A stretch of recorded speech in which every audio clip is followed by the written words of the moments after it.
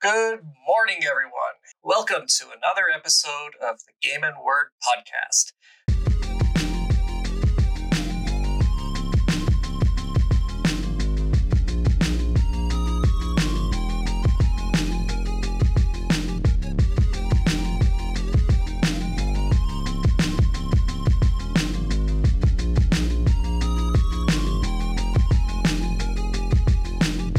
Good morning, everyone, and happy Pride.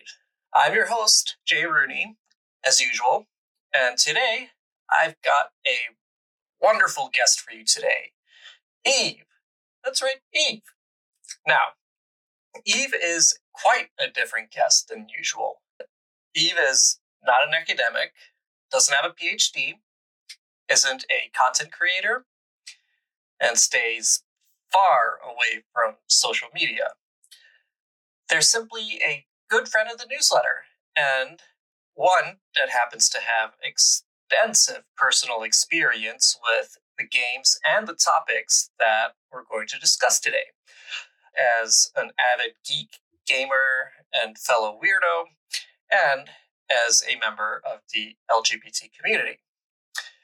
As a result, my conversation with Eve was one of the most profound and insightful that I've had with any guest since starting this publication 6 months ago. Wow, time flies. Anyway, I hope you have as much fun listening to our talk as we did recording it.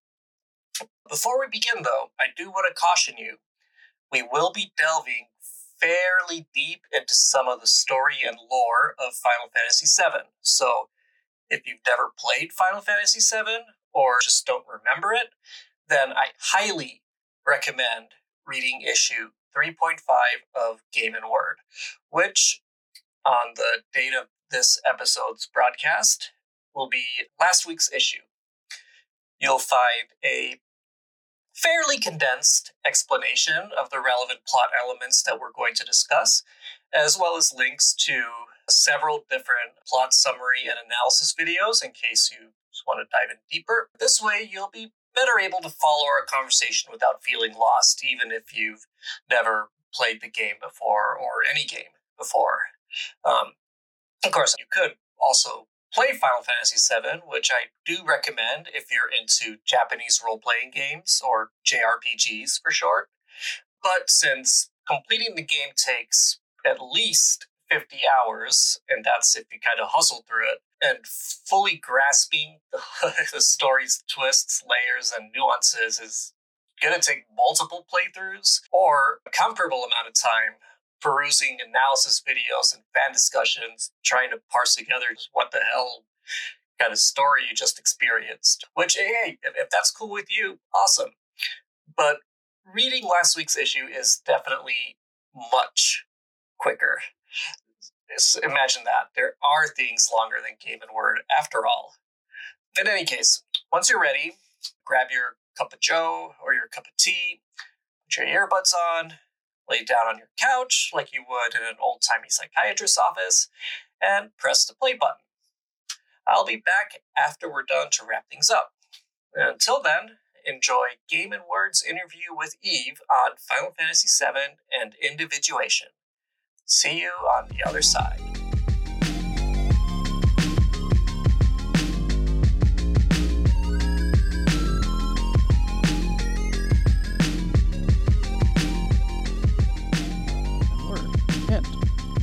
Thank you for joining me today, Eve. Do you want to introduce yourself? Hi, I'm Eve. I'm the guest for this episode. I am a LGBT individual, so happy Pride to all my fellow queer folks out there. I'm a genderqueer man or non-binary man.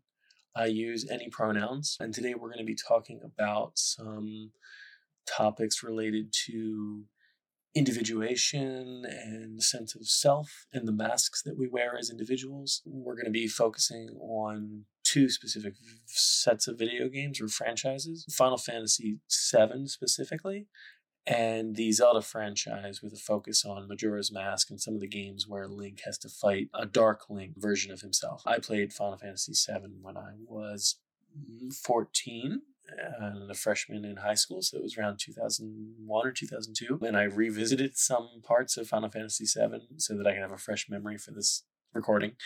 And I have also played a whole bunch of Zelda games, and then I've watched playthroughs of some of the ones that I haven't played. All right, so Eve, we are talking about the very particular scene in Final Fantasy VII, but of course we'll be expanding a bit beyond that. We're looking at Cloud's process of, by the way, I should also say this, spoiler alert, this video is one massive spoiler for Final Fantasy VII and a few Zelda games. So if you don't want this game spoiled for you, feel free to stop the video. You either need to go play the 50 hours of that game or do what I did to refresh my memory right before this and go watch someone's 40-minute Final Fantasy VII plot summary of the entire game so that we don't spoil it for you. Yes. Either way works. And either way, the video will still be here by the time you get back here, and we'll be ready for you.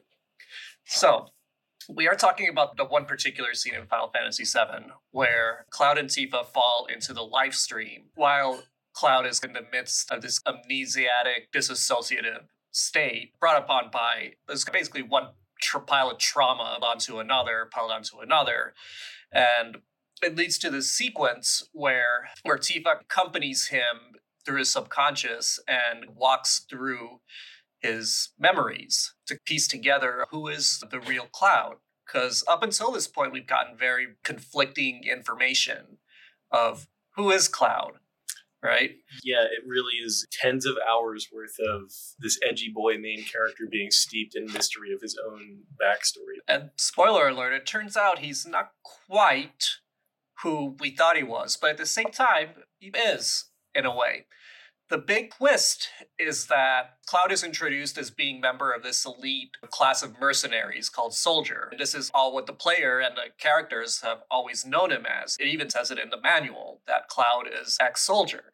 And one of the big plot twists that actually, no, he was never a member of Soldier. He was a lowly infantryman. And that's what precipitates his breakdown, is this horrible truth that he'd been trying so hard to keep repressed for himself and as far as what he showed to others. And once it got to a point where he was staring that truth in the face and he couldn't deny it anymore, then his mind just splinters. I didn't remember any of this. My memory of, like a lot of people listening right now who are closer to our age, undisclosed, your memory of Final Fantasy VII is probably from somewhere between 1997 and 2002, I think it was, when I played it. So I had to dive down memory lane. I'm assuming that as a video game scholar and writer, you just have these in your brain permanently and you remembered all of this. He's laughing on camera. But for me, I had to refresh my memory. I had to watch some plot summaries. I had to watch this scene. And it was amazing to watch the pieces of this come together, because I don't think I ever pieced together the complexity of his backstory myself. The entire story of Cloud, in my mind as a young person, was cool guy with big hair and big sword, fights to save the day. In reality, he's a very vulnerable character. He spends most of the game suffering an extended period of psychological trauma. And then finally, the scene that we're talking about is him patching a lot of it together. And then that's really a pivotal moment that gives the rest of the game a little more focus and moving towards an end goal. And it's interesting watching after that scene takes place. He apologizes to the whole main crew, a scene that I don't even remember, but he's standing in the airship and he's like, "Oh, sorry guys." And they're like, "Stop apologizing, but we got to go to the next area and fight the bad guys," or whatever. But it's interesting to watch the people in charge of the writing for this game built this sort of, and it's so appropriate for, I've been reading your newsletter in the current chapter about this idea of masks and the persona and the shadow behind the mask, that Cloud has built-in story elements that give him physical or physiological excuses for all of the normal psychological stuff. So he can't live up to the fact that, like you said, he dreamed he wanted to be in Soldier. He heard about Sephiroth, this super powerful guy who's a super cool guy that leads Soldier. They're a little vague on what he hears about Sephiroth, but he decides, I need to be strong like that so I can protect Tifa, because one time we fell off of a cliff and almost died. That's the call to action for Cloud Strife. More spoilers, but we said that at the top. Yeah. So he has to go into the military so he can protect his childhood girlfriend from falling into a ravine again. Great motivation, but he can't cut it. He goes and joins the military, and his friend Zach becomes a member of Soldier, and he just is too ashamed to go back home, too ashamed to write home and admit that he basically just became an infantry foot soldier, and decides, okay, this is my life now. I'm just a foot soldier in the military because I have to hide from the fact that I wasn't good enough to fulfill my own weird self-inflicted goal and dream. Yeah. And then they give him this easy out for repressing all those memories because he then gets whatever injected with Genova. These magical cells. Yeah. He gets Genova cells injected, and he's trapped in a magical test tube chamber for 2 years or something. So he has this easy out that he has basically been Mako poisoned, and he's catatonic.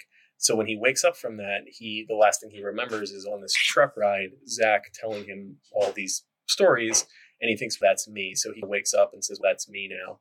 And then we watch throughout the game, and the entire game is just someone coming to grips with the fact that they invented a persona for themselves that is entirely fabricated, someone else's experience, repressed his real memories, and is just lying to himself and everyone, which is, of course, a thing that happens in real life. But they give Cloud this out of, he's not just repressing memories and trying to be someone he isn't. He also genuinely believes it because he's infected with powerful alien cells. And so we have a fun sci-fi explanation for our psychological situation. Basically, yeah, that's so funny too. I've always thought it was so funny how the series is called Final Fantasy, and it's gotten progressively more sci-fi-ish as the years go by. I always thought of 7 as being the turning point where they were like, okay, hang on. 7, you have spaceships, and 8, you have spaceships and cars, and they were like, we got to make a U-turn on this and get back to some fantasy. They toe that line. Definitely. And of course, not that they're mutually exclusive or anything. I always thought that was funny. Cloud's thing of repressing these memories and then also grafting false memories or new ones. There's a technical term for it, actually. It's called a dissociative fugue/false memory syndrome. He's in this dissociative fugue state from all the trauma he's endured, and then also because Zach gave him something to latch onto. In a sense, he took Zach's mask and put that on himself as a persona.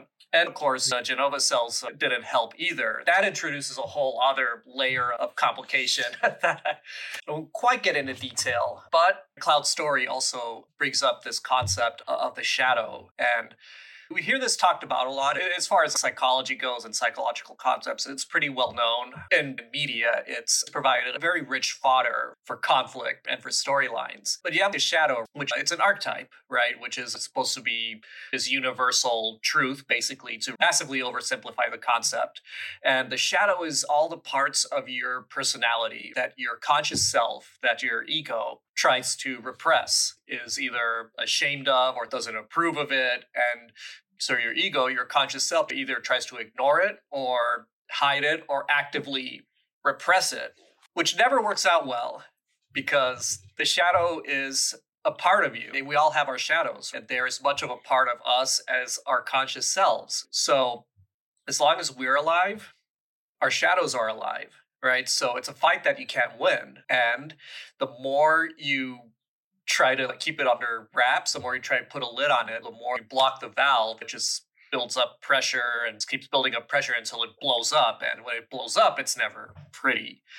And we see that happen. You have to let some amount of yourself through. And in Cloud's case, and again, we have this hilarious added element of he can't just decide, today's the day I'm going to tell everyone that I didn't make it in Soldier, which no one cares about him at that point. They're trying to save the world, and he's like, I didn't make it into the elite branch of the military. But for him, he literally doesn't remember any of it. It's locked behind, he's been genetically tampered with, or whatever sci-fi stuff. He's such a great example of this idea of repressing the shadow, but letting some elements of it back into blowing off a little bit of the steam of that valve so it doesn't go over, because he has taken parts of his true history, particularly the ones where he was in the same place as Zach, and then woven those in. So he's taken his own identity and woven it into the tale of Zach's life. I know it's out of scope here, but it makes me want to, I'm never going to play it. It makes me want to watch a playthrough of that game where you're Zach and you see the whole prequel from Zach's perspective now. It's interesting to think how they would blend those. And if the listeners have played that, then they already know. The one element of this that I immediately, to me, I was like, oh no, we have to be critical of this. We have to call this out. We get this whole grandiose science fantasy analogy of the mask and the persona and the shadow. in these literal fake memories that Cloud has of Zack. But the Final Fantasy VII metaphor for the psychological help you would need to get through that is the incredibly dangerous and tired trope that his childhood girlfriend is the one that fixes his brain, quite literally. It falls so hard into that trapping of good woman can fix her man and then he'll be able to save the world. And it's, oh no, this was a little bit problematic. But I guess there's no psychologist in Midgard. Everyone's being killed by giant ants. No, there is actually. His name's Hojo. Yeah, that's right. Yeah, the evil scientist. Yeah. Final Fantasy is, I think, one of the worst offenders when it comes to falling back on that trope repeatedly. Especially that era. We do have to give it some leeway on being from 1997 or whatever. Because they started to take a U-turn on that, I guess, in the 2000s. Yeah. We have 10-2 and 13, where we have much more female focus in some of those games. We can acknowledge it and move on. Not the point of the podcast. But yeah, no psychologists in Midgar. That's why it's such a messed up place.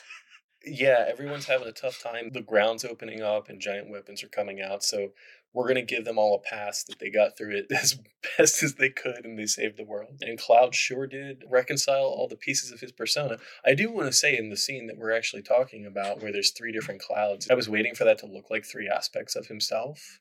And I guess in a way it was, but not really. It was just like these 3 Clouds represent 3 cutscenes, not really 3 aspects of the self. I thought it was going to be a little deeper than it was. In reality, it was just a vehicle to have Tifa watch 3 cutscenes and then unlock all of Cloud's trauma and past. Yeah, basically 3 memories, in essence. That's what she's walking through.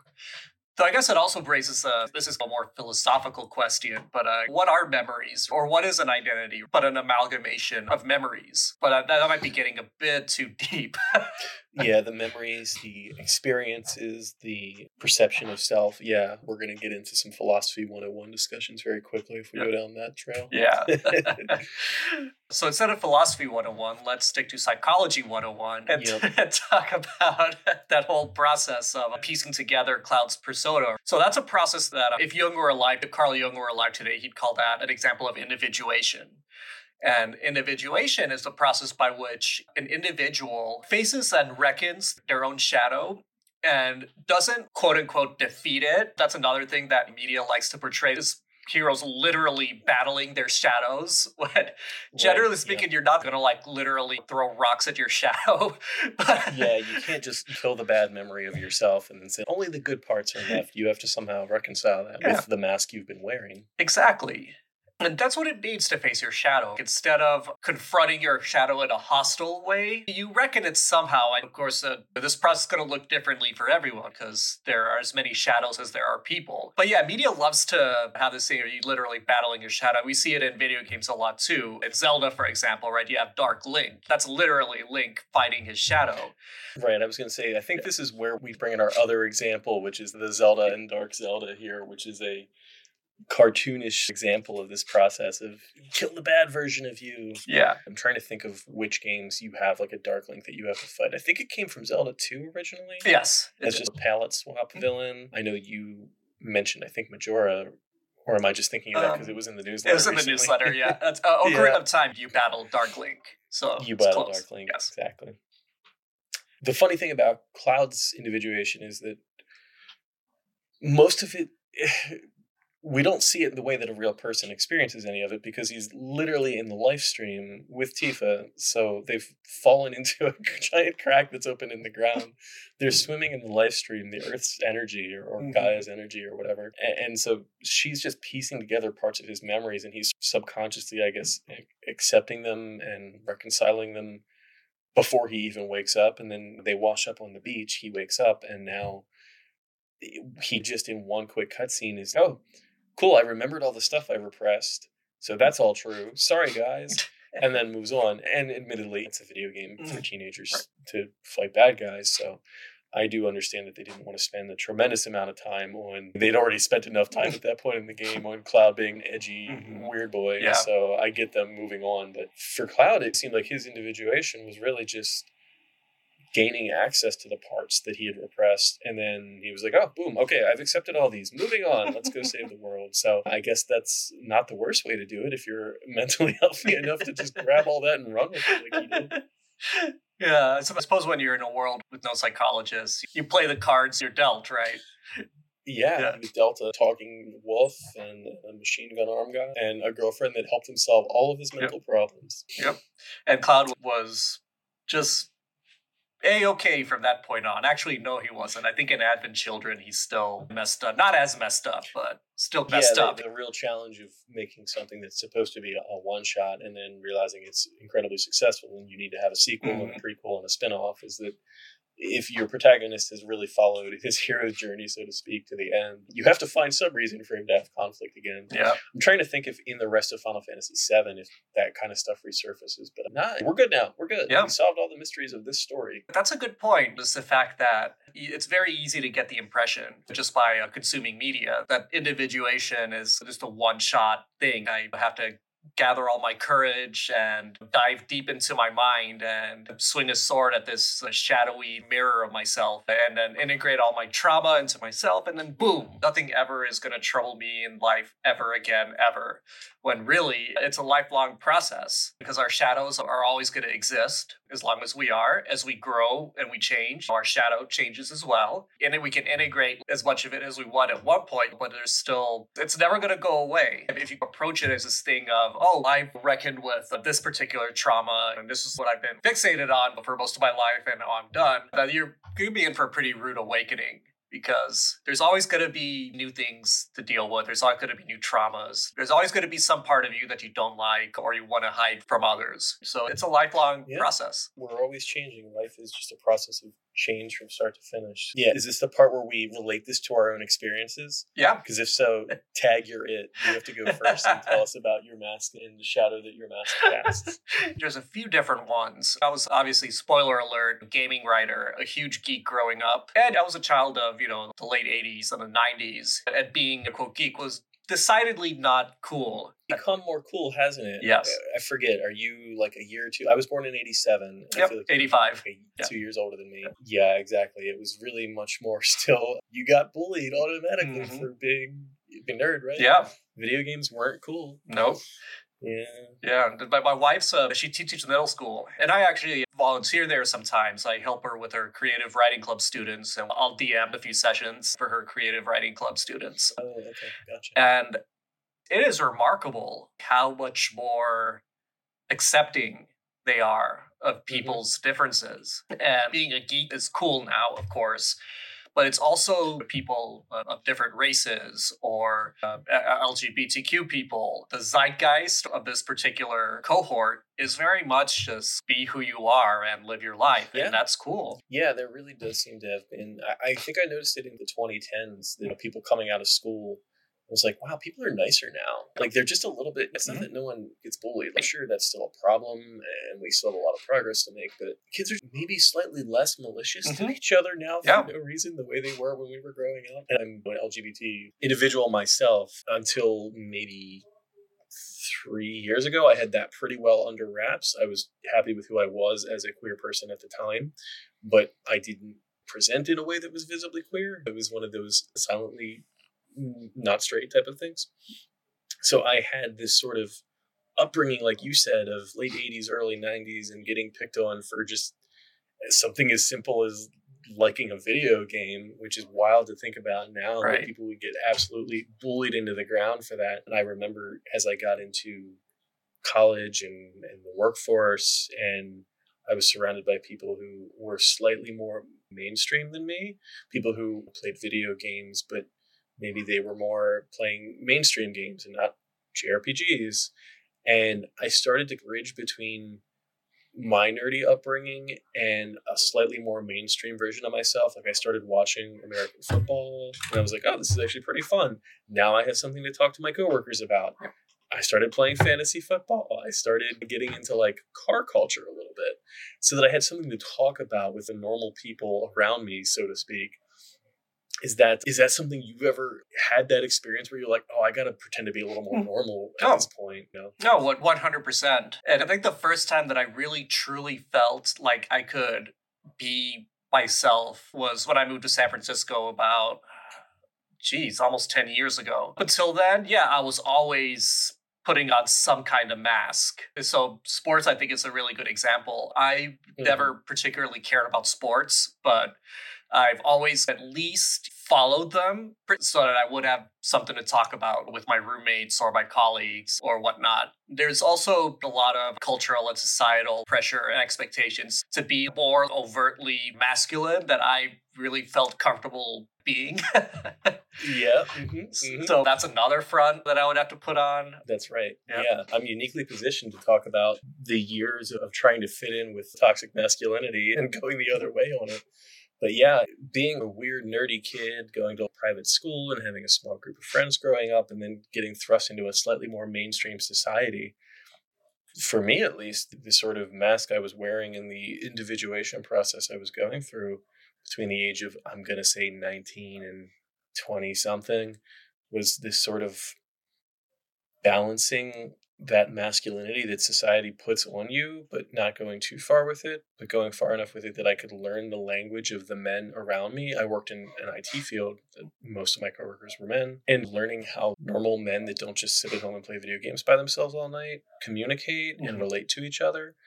And that experience of something that I would have always rejected to that point of, I'm not comfortable being this kind of person, learning it as almost like a second language so that I could relate to these people, and eventually getting to the point where I thought, this isn't really healthy, but it's not bad. Like, these men are speaking a language that I don't speak, but now I get it. And now there is a bond here that is unique. You know what I mean?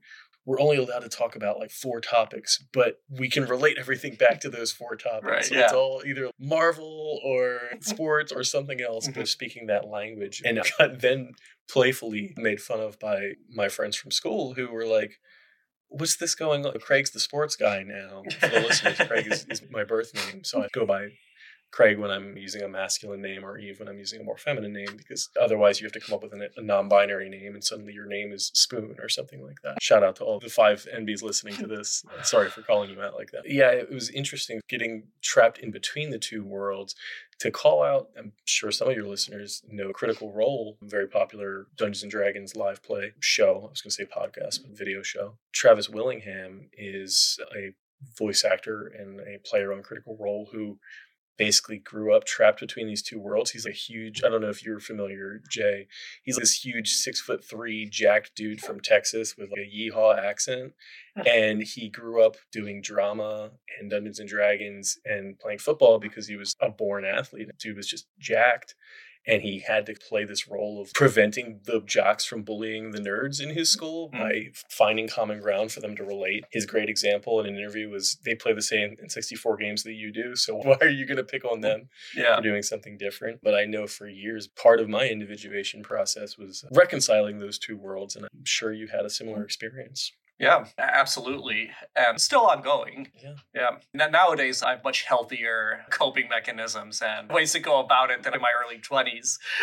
A little older, a little wiser, and in a, thankfully, more open and progressive environment now in California, I would hope. So. Oh, absolutely. I was in Florida beforehand, and no offense to Floridians out there, but God, I was so happy to get the hell out of there. We're going to go down the list. I've offended the 2 non-binary listeners who have eccentric names, and now also everyone in the great state of Florida. Yep. Yeah. It's been an interesting process after that now, because I rode that line for so long, and then now I'm a much more visibly and openly queer person, but I'm still closeted to my coworkers. So my coworkers have what I call, this can be related back to any aspect I think that society puts on people in terms of something being normalized, but people have what we call cishet blinders. So you're in your lane, you see everyone as cishet until they give you a reason not to believe that. I don't look like a non-queer person. My coworkers are just like, oh, okay, so you're just doing something different with your style. That's fine. Now I'm going through this process of being a completely different person for my own safety and preference around my friends, and a different person around my family, and a different person around my coworkers. So we all wear those masks in our life. I'm sure that you have to put on a different persona in each of those scenarios. Yep. And I'm now in that sort of cartoon exaggerated version like Cloud and Link, where it's like, this isn't normal individuation. You're in the live stream. I'm not quite in the live stream, but I have to actually pretend to be a completely different person in different scenarios. So the shadow of my mask become huge, which is an interesting process I've been going through for the last 2 years or so. And I'm still on that journey. So while we are a little older and a little wiser and we maybe have healthier ways to cope with it, I've given myself a boatload more to cope with in the last few years. And to be sure, the last 2 years have done that for a lot of people. For all of us, yeah. Yeah. It's my shadows have gotten stronger over 2 years of isolation and stress. And I won't bore y'all with my struggles over the past 2 years, but let's put it this way. There's a reason I'm staking my livelihood on this newsletter now instead of at an office. We're all a little shell-shocked right now after the isolation, and it's been wild for me. I'm the kind of person that likes to people watch and observe the way that people behave and act. And so I've been going through this shift in my own life of becoming a more visibly queer individual. And I'm like, oh, what can I get away with wearing? Is someone going to look at me funny if I wear like women's pants? Simple example. Are these jeans too skinny for someone that others are going to maybe perceive as male? But then you walk out into the world and it's, oh, people forgot how to even behave. Like everyone got trapped in their house for a year and everyone's just wearing Crocs and leggings at the store, and people forgot how to function and interact. So we're all re-emerging shell-shocked, trying to reconcile the version of us that grew in isolation and now trying to put a mask back on, remember how to be a social human being, and reconcile that with the scars that we're carrying forward from that long isolation. Right. Interesting process for everyone to go through. Yeah. Certainly, it's going to keep a lot of psychologists and counselors employed for a very long time.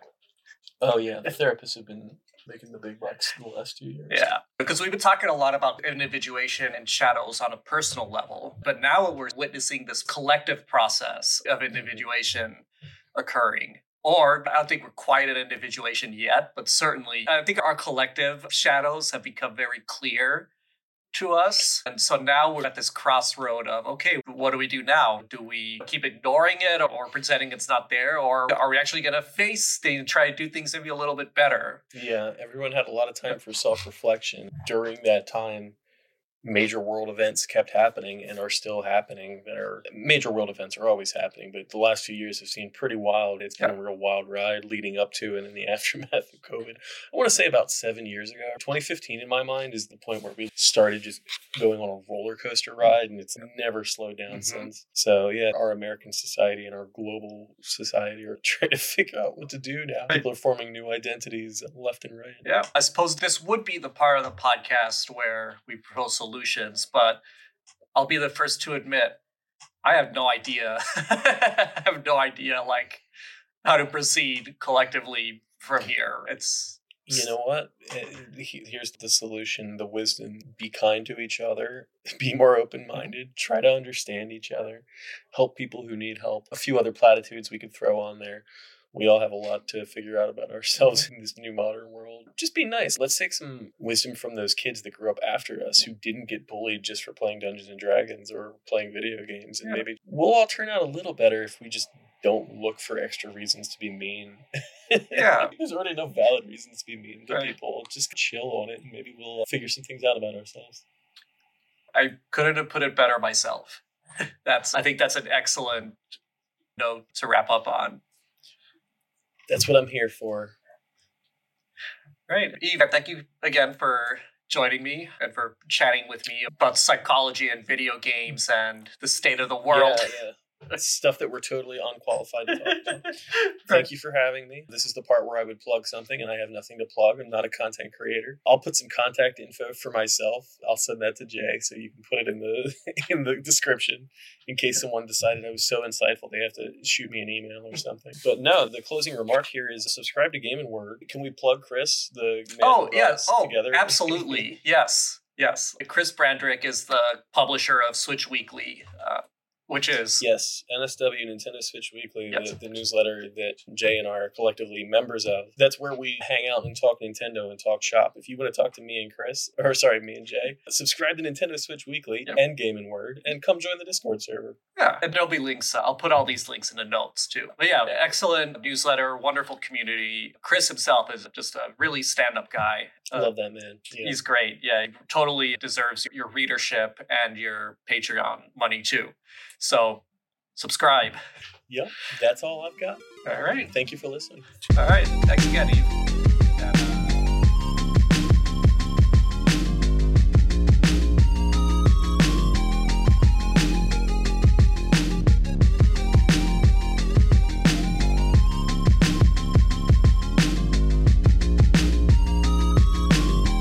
Outro script. All right. That's a wrap, folks. Thank you so much once again to our wonderful guest, Eve, for such a great conversation and quite possibly the wisest parting words I've ever had a guest impart on me. So thanks for that. Now, as Eve mentioned, they are not on social media, but if you want to get in touch with them, they have provided their email address for me to pass on to you. It's evemoonelf@gmail.com. That's EVE, as in Eve, the name, then moon, as in the moon that comes out at night, and then elf, as in the ones from The Lord of the Rings, or the little dudes at Santa's workshop. All one word, all lowercase, no underscores or anything like that. Again, it's evemoonelf@gmail.com. And I'll include it in the podcast references below. I'd also like to thank Game & Word's paid subscribers for keeping this whole newsletter, podcasting, publishing operation going. And I'd also like to especially thank Game & Word's founding members for making this episode possible. They are Letacas from Lucerne, Switzerland, member since April 14, 2022. Ella F. from San Diego, California, member since April 24, 2022. Alexi F. from Chicago, Illinois, member since May 13, 2022. And Elvira O. from Querétaro, Mexico, member since May 18, 2022. And thank you, dear listener, for listening today. If this is your first time here, welcome. I hope you enjoyed this episode enough to want to stick around. And if you would like to stick around, then I highly encourage you to subscribe. Even if you're not able to purchase a paid subscription at this point, we do offer a free subscription tier. And as a free subscriber, you will get Game & Word's popularly acclaimed long-form newsletter and companion podcast episodes in your inbox as soon as they publish every week.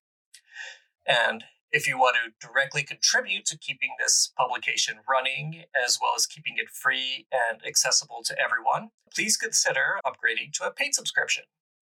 In addition to sleeping well, knowing you're supporting an independent creator, you'll also gain access to exclusive bonus content just for paid subscribers, as well as early access to some free content, along with the ability to comment on podcast episodes and access to special paid subscriber-only feedback threads where you can suggest future content.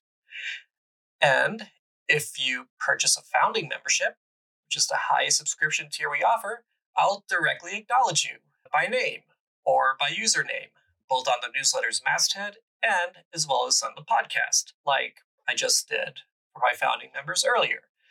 But anyway, regardless of whether you're a paid subscriber, a free subscriber, or no subscriber at all, thank you very much for listening today. Ladies, gentlemen, non-binary folks, anyone and everyone in between, this publication, this newsletter, this podcast would not be possible without you. So I am always eternally grateful for your readership and your listenership and your support. Once again, I'm Jay Rooney, and this has been another episode of the Game & Word podcast. I'll be back for the next episode. And in the meantime, keep leveling up your curiosity, knowledge, and wonder stats with Game & Word.